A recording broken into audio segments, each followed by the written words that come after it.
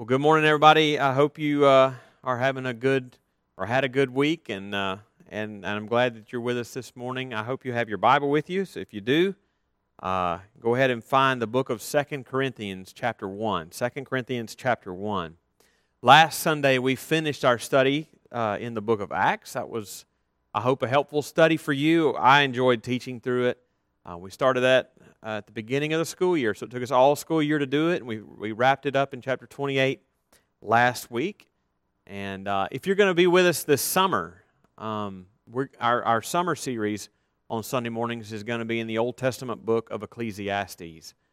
We have, in recent times, spent our summers diving into the Old Testament a little bit. Like I said on Wednesday night, we, in recent years, have studied through the Ten Commandments, through the Minor Prophets, through the book of Daniel. And so this year it's going to be in the Old Testament book of Ecclesiastes, which ought to be a challenging but rewarding study. We won't start that until May the 17th, Sunday, May the 17th, which means we have a couple of weeks between Acts and Ecclesiastes, between longer studies. So this morning, I thought we would look at a text that we made reference to not too long ago in our study in Acts. It's one of my favorite passages on the theme of prayer. And the reason I chose this is not only because we made reference to it in Acts, but also because prayer has been one of our central themes this semester in our college ministry. So we, as a church, Lakeview Baptist Church, began this year with a week of prayer like we do every single year.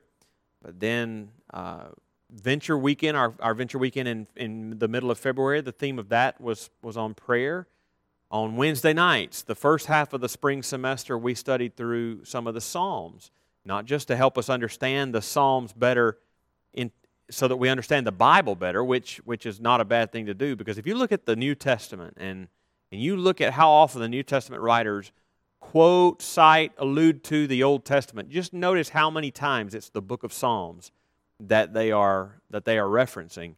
But so we study the Psalms not just to understand the whole Bible better, but also to understand them better for our own prayer life and to be able to utilize the Psalms better in our own prayer life, knowing that they are the inspired Word of God that are given to us that in almost prayer and song form, that we can then turn back to the Lord in our own prayers back to Him. We did the same thing after spring break. We're wrapping that up now in the Lord's Prayer. That's a New Testament prayer that the Lord Jesus left us to incorporate in our own prayer life. And so prayer has been a constant theme since the beginning of the year in our college ministry. And so one of these 2 weeks between Acts and Ecclesiastes, I thought we would continue on that theme of prayer. And I also picked this particular passage not merely because it teaches us much about prayer, but I feel like it is fitting for the time in which we're in. Because, as I think about this season that we're in right now, life is funny sometimes. It's hard to figure sometimes because most days in our lives, think in normal times, right? Think in normal times. Most days of our lives, we feel like, at least, that we're in complete control over our lives or what happens to us in a particular day in a lot of basic ways. I mean, we wear what we want to wear, we eat what we want to eat, we know what we need to get done that day, and we plan to do it, and we do it, and it just goes sort of like that. If a lot of days, it goes just like that. Or if we get to the end of a day and it didn't go as planned, half the time it was my own fault. I wasted too much time and I didn't get done what I needed to get done. And so even though it didn't turn out, it was within my grasp to have it happen just the way I wanted to. That's most days that we live in normal times. That's not every day. There are days, though, that when the unexpected happens, something we did not foresee happening, that proved to us in the moment very unmistakably that we are not in control of our own lives. We're in a whole season like that right now with this coronavirus pandemic, which nobody, quite honestly, saw coming at the beginning of this year. We were just trucking right along normal all the January, February, and then out of the blue, we haven't seen each other for almost 2 months. And you know, things like that happen. Not just whole seasons like the one we're in, but days like that. In normal times, things happen regularly in our lives. Small things, big things that we simply didn't expect to happen. Or even if we thought that it might happen, when it did, it happened in a way that we didn't quite envision it happening. And sometimes, you know, we make plans and then they don't turn out. We have to rearrange or cancel things because something unexpected comes up. That's life. It's funny. Some days we feel like we're completely in control, and sometimes things happen that prove to us something that should have been known all along, that we're not in control. And sometimes those unexpected things happen, and it's not a big deal. You know, something I plan to do today, I'll have to put it off till tomorrow. But other than that, no big deal. But other times, those unexpected, unplanned things that come up that I had no control over, sometimes they alter everything in our lives for the foreseeable future. And they bring with it tremendous stress or confusion or sadness or grief or anger or frustration. And we don't understand. And we want to know why things like that happen. We want to know why life is like that, and how should we respond in situations like that. And I do think that the passage this morning in 2 Corinthians chapter 1 does shed some important light on those kinds of questions. Our passage is going to be 2 Corinthians chapter 1, verses 8 through 11, and it presents to us Paul's take on a situation that happened in his life that I'm certain he didn't plan on it happening. It's a situation that I doubt he ever wanted to encounter the first time, let alone ever happen again.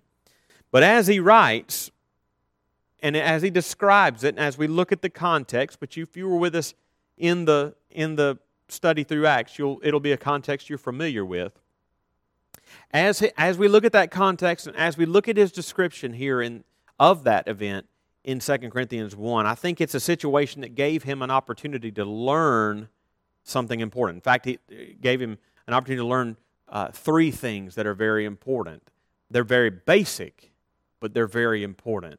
It allowed him to learn something about himself. It allowed him to learn something about the Lord. And most importantly for our situation, our theme this morning, to learn something about prayer. And I want us to see those three things in this passage, and I want us to pay a special attention to that third point on prayer, and it's something we need to hear. So before we go any further, let's read the passage together. I invite you to follow along as I read 2 Corinthians chapter 1, beginning in verse 8, and we'll read through the end of verse 11. Paul writes, "For we do not want you to be unaware, brothers, of the affliction we experienced in Asia. For we were so utterly burdened beyond our strength that we despaired of life itself. Indeed, we felt like we had received the sentence of death. But that was to make us rely not on ourselves, but on God who raises the dead. He delivered us from such a deadly peril, and He will deliver us. On Him we have set our hope that He will deliver us again. You also must help us by prayer, so that many will give thanks on our behalf for the blessing granted us through the prayers of many." Let's pray. Father, we confess our faith that this is your holy, inspired, inerrant, sufficient, clear, authoritative, and necessary word. And we ask your blessing on our study of it. Would you please give us minds to understand the truth that we just read? And would you give us hearts to embrace and love that truth? Would you give us wills to obey and carry out in our own lives whatever it may lead us and call us to do? Lord, give us all ears to hear. Give me the help that I need to teach. I pray in Jesus' name. Amen. All right, like I said, I think there are 3 really clear truths that this passage has to teach us. And again, I'll reiterate, I don't think anything I'm about to say is going to be something you've never heard before. But you know how I stand on that. It's the truths that we've heard 1,000 times that will actually help us in the day of trouble. So here's the first truth that is clear in this passage. And if you're taking notes, I'll give you time to write it down. One, God uses our circumstances to help us see our dependence upon Him. God uses our circumstances to help us see our dependence upon Him. That is very, very clearly stated in the verses we just read, and it's confirmed elsewhere in Scripture.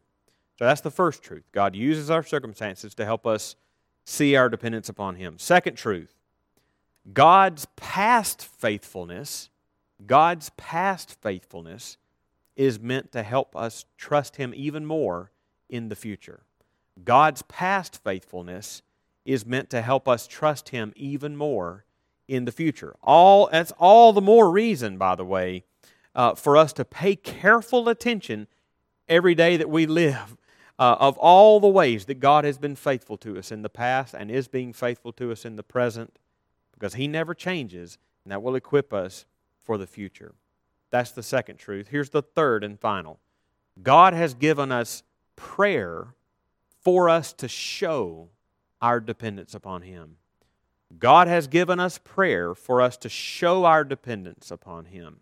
Prayer is the primary way that we express to the Lord our dependence upon Him and trust in Him. And I want us to see these three truths in this passage. So let's begin with the first truth, that God uses our circumstances to help us see our dependence upon Him. So I think this is what we see in verses 8 and 9. If you look there, let's look first at verse 8. This is Paul beginning to recount a rather unpleasant event in his life. And he says in verse 8, "For we do not want you to be unaware, brothers, of the affliction that we experienced in Asia. For we were so utterly burdened beyond our strength that we despaired of life itself." Now, again, if you were with us in the study through Acts, you may already be familiar with the background to this comment. But if you're coming to this passage cold, like whatever he's describing in that verse, just listen again to how he describes that situation. He describes it as affliction. Some of the other translations translate it trouble, and others hardship. In fact, he says it was so bad in verse 8 that he thought that he and his companions were going to die. He says right there in verse 8, he says they despaired of life itself. We didn't read verse 9 yet, but he'll reiterate it there in verse 9. He says that they felt like they had received the sentence of death.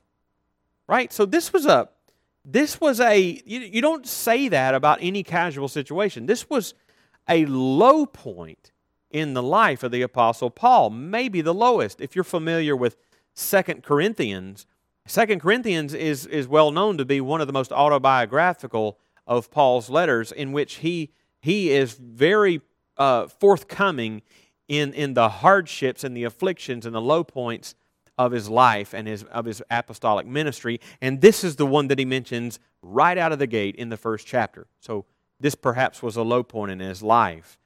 But this all happens, it says, while he was in Asia. That's what he says, and knowing that they would know what that's referring to. What was he referring to? Well, if you remember from a few weeks back, what I believe he's referring to in verse 8 and 9 is something we read about in the book of Acts. Remember what happened to him in Ephesus, according to Acts chapter 19. So if you want to hold your place in 2 Corinthians chapter 1 and turn to Acts chapter 19, you can look with me there at a moment in his time in Ephesus, beginning in verse 31. When you find it, we'll read verses 31 through 34. And there we read, beginning in verse 31, "And even some of the Asiarchs, who were friends of his, sent to him and were urging him not to venture into the theater." Don't go into the theater, Paul. Now some cried out one thing. This is what was going on in the theater. Some cried out one thing, some another, for the assembly was in confusion. And most of them did not know why they had come together. That's a scary moment when everybody's mad, but nobody knows what they're mad about. Verse 33, Some of the crowd prompted Alexander, among whom the Jews had put forward, and Alexander, motioning with his hand, wanted to make a defense to the crowd, but when they recognized that he was a Jew, for about 2 hours,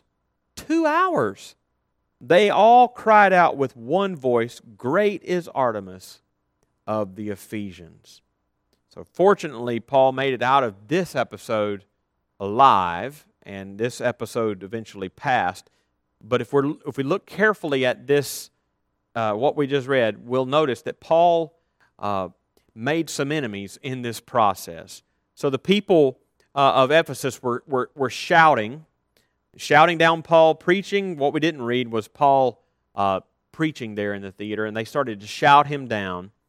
But notice also, particularly in verse 33 again, that a Jew named Alexander spoke up in the middle of the commotion. Probably, it says to make a defense, probably trying to dissociate the Jews from the Christians. Paul, you're mad at Paul, just, hey, don't be mad at us, right? We didn't put Paul up to this. We're not with him. But in verse 34, they shout him down too. And so now, in those few verses, you see that Paul has two groups of people who hate his guts, right? Not only did Paul and his companions have the pagans in Ephesus mad at him, but now they had the Jews mad at him too, right? That the Jewish community would cause even more trouble for him in the future. We know that because as you're in the book of Acts, if you turn over 2 chapters to chapter 21, you'll recall that he had at this point left Ephesus and now he's in Jerusalem. And while he's in Jerusalem, recall what happened in chapter 21. We'll begin reading in verse 27 through the first part of verse 31. Paul is in the temple and he's arrested in the temple in these verses, beginning in verse 27. When the 7 days were almost completed, the Jews from Asia, seeing him in the temple, stirred up the whole crowd and laid hands on him. Jews from Asia. So this is where it's connected to 2 Corinthians 1. They stirred up the whole crowd and laid hands on him, crying out, "Men of Israel, help!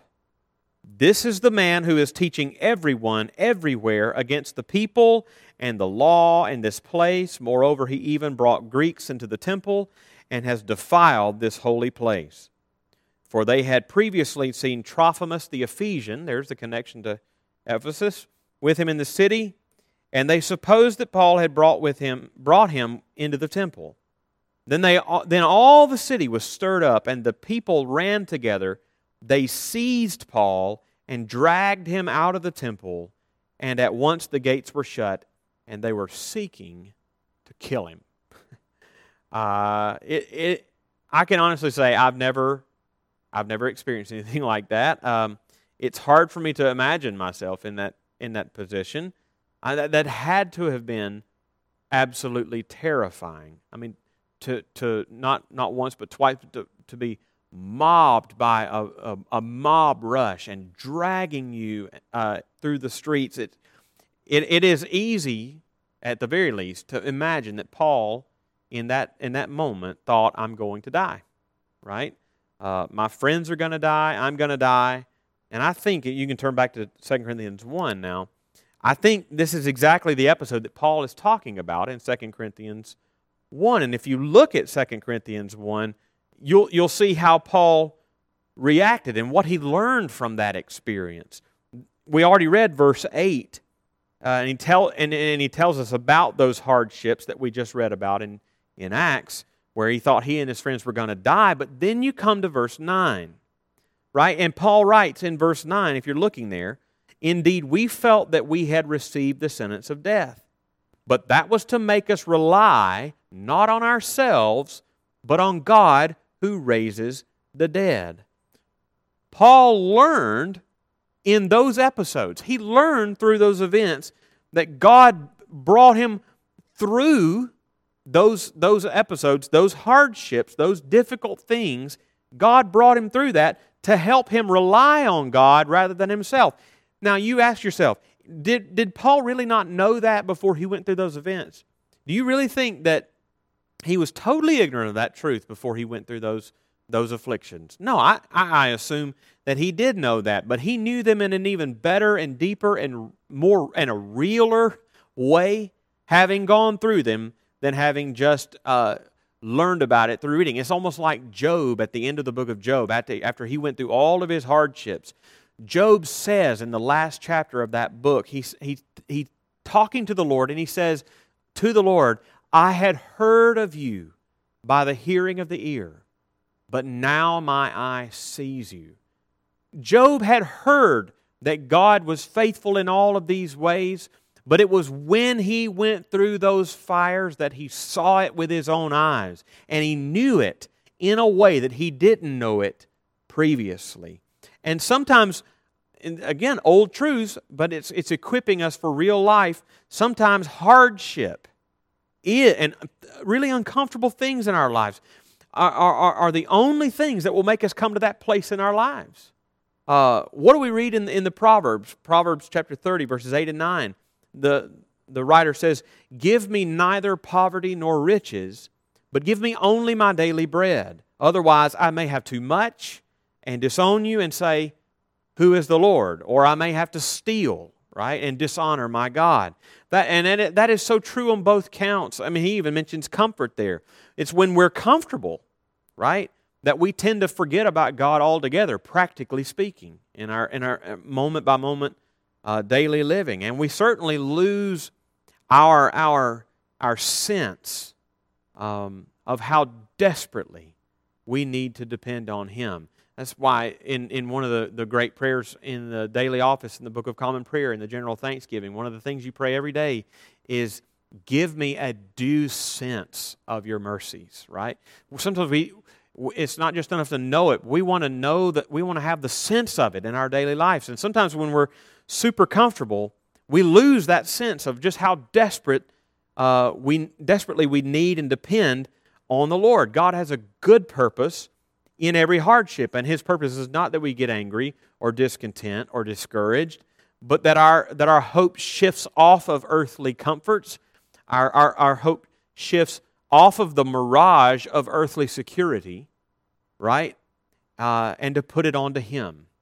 And God's main purpose in adversity is to make us to stop trusting in ourselves, right? Or anyone else. That's an idea that is not only here, but throughout the Scriptures. Especially in the Old Testament. Jeremiah 17:5. Cursed is the man who trusts in man, who makes flesh his strength, whose heart turns away from the Lord. Or Psalm 146:3. Put not your trust in princes, in a son of man in whom there is no salvation. Or Psalm 33, verses 16 through 18. The king is not saved, not even the king. The king is not saved by his great army. A warrior is not delivered by his great strength. A war horse is a false hope of salvation, and by its great might it cannot save. Behold, the eye of the Lord is on those who fear Him, on those whose hope is in His steadfast love. Far too often in my own life, I'll freely admit to you and confess that far too often in my own life, it is when things are hard. It is when things are confusing and very difficult that I really feel what is actually true all the time already. Right? I just feel it more keenly.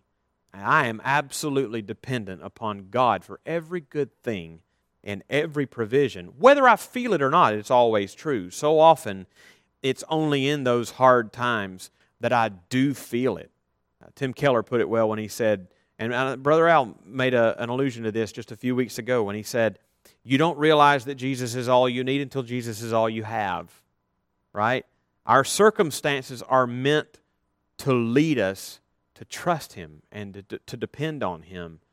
But that brings us to the next truth. God's past faithfulness is meant to help us trust Him even more in the future.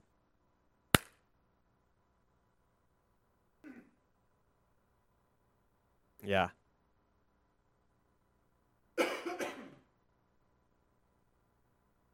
I'm a long-winded person.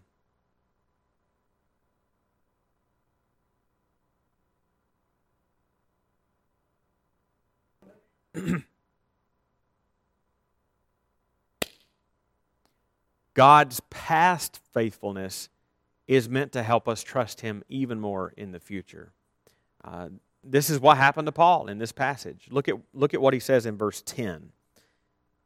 He delivered us from such a deadly peril. He delivered us. Think back to what was happening in Acts. He delivered us from such a deadly peril, and He will deliver us. On Him we have set our hope that He will deliver us again. Note the progression of thought in that verse.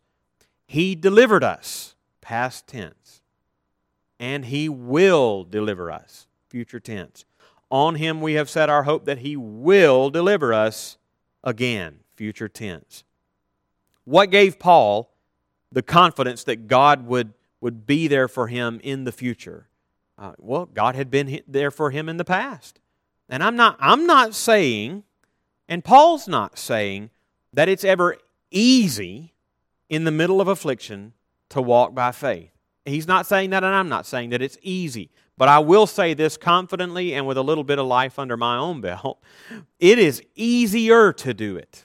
It's not easy, but it is easier to do it when we've had to do it before. And when we have seen God be faithful to us in the past. Right? And this, to think about not just here, but think Paul even older than this with more life under his belt. In the last letter of his life that we know of, 2 Timothy, Paul made a similar statement. In 2 Timothy 4:15, Paul talked about someone who was really giving him trouble and being a thorn in his flesh. And in verse 16, 2 Timothy 4:16, Paul says, "At my first defense, no one came to stand by me." At my first defense, no one came to stand by me. No one came to help him with the guy who was giving him so much trouble. But then he says in verse 17, "But the Lord stood by me and strengthened me."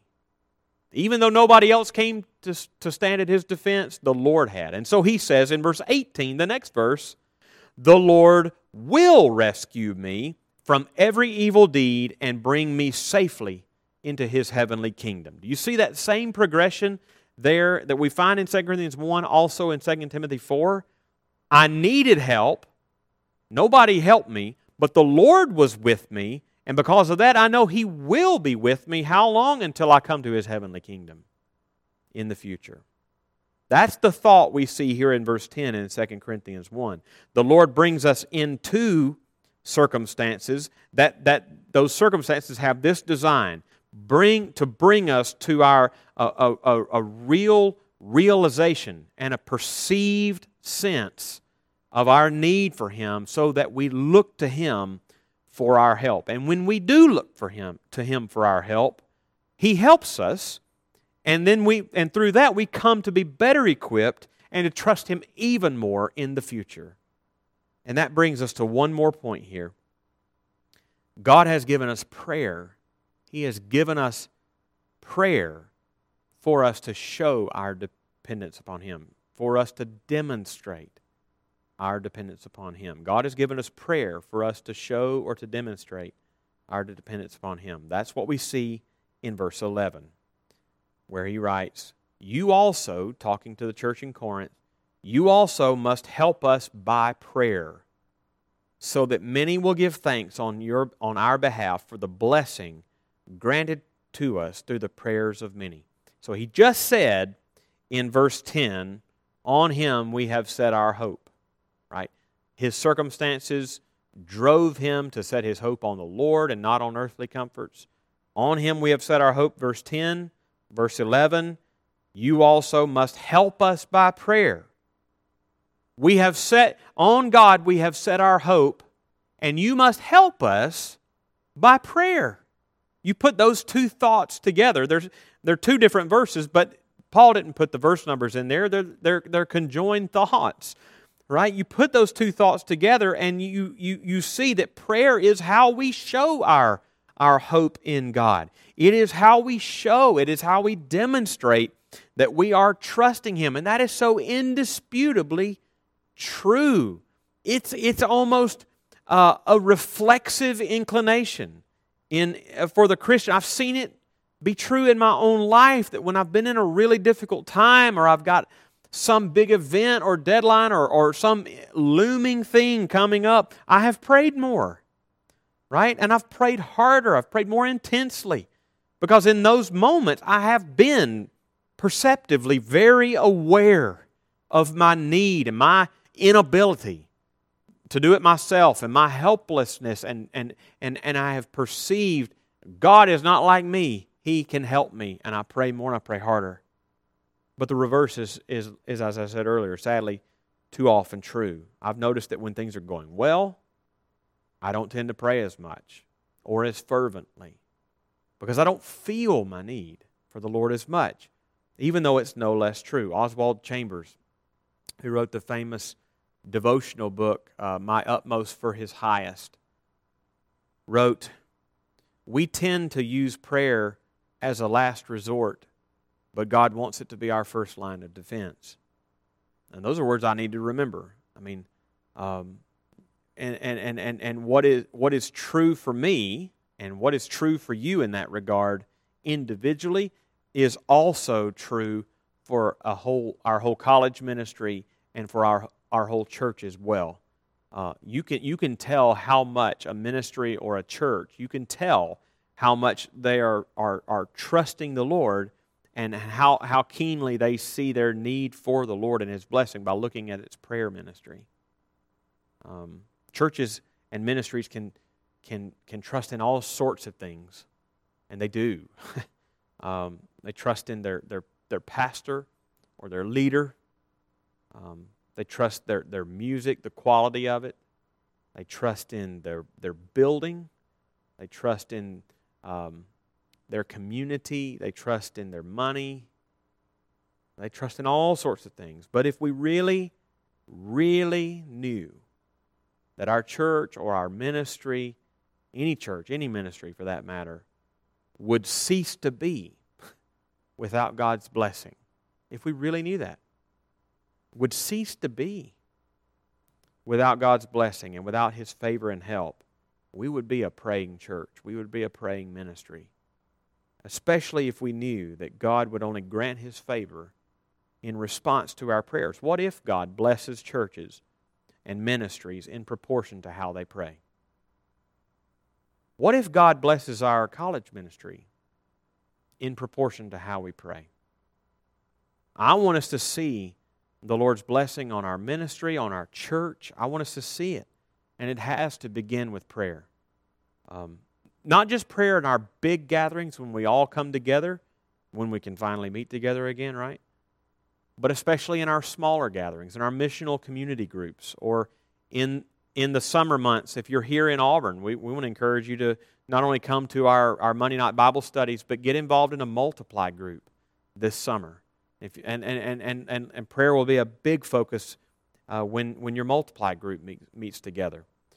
And let me just give you one last thought about all of this from this passage here. What is Paul's motivation for asking them to join him in prayer? Because he says, on Him we've set our hope, and you can help us. He has, one of his motivations is to be helped by their prayers. But that's not the only motivation here.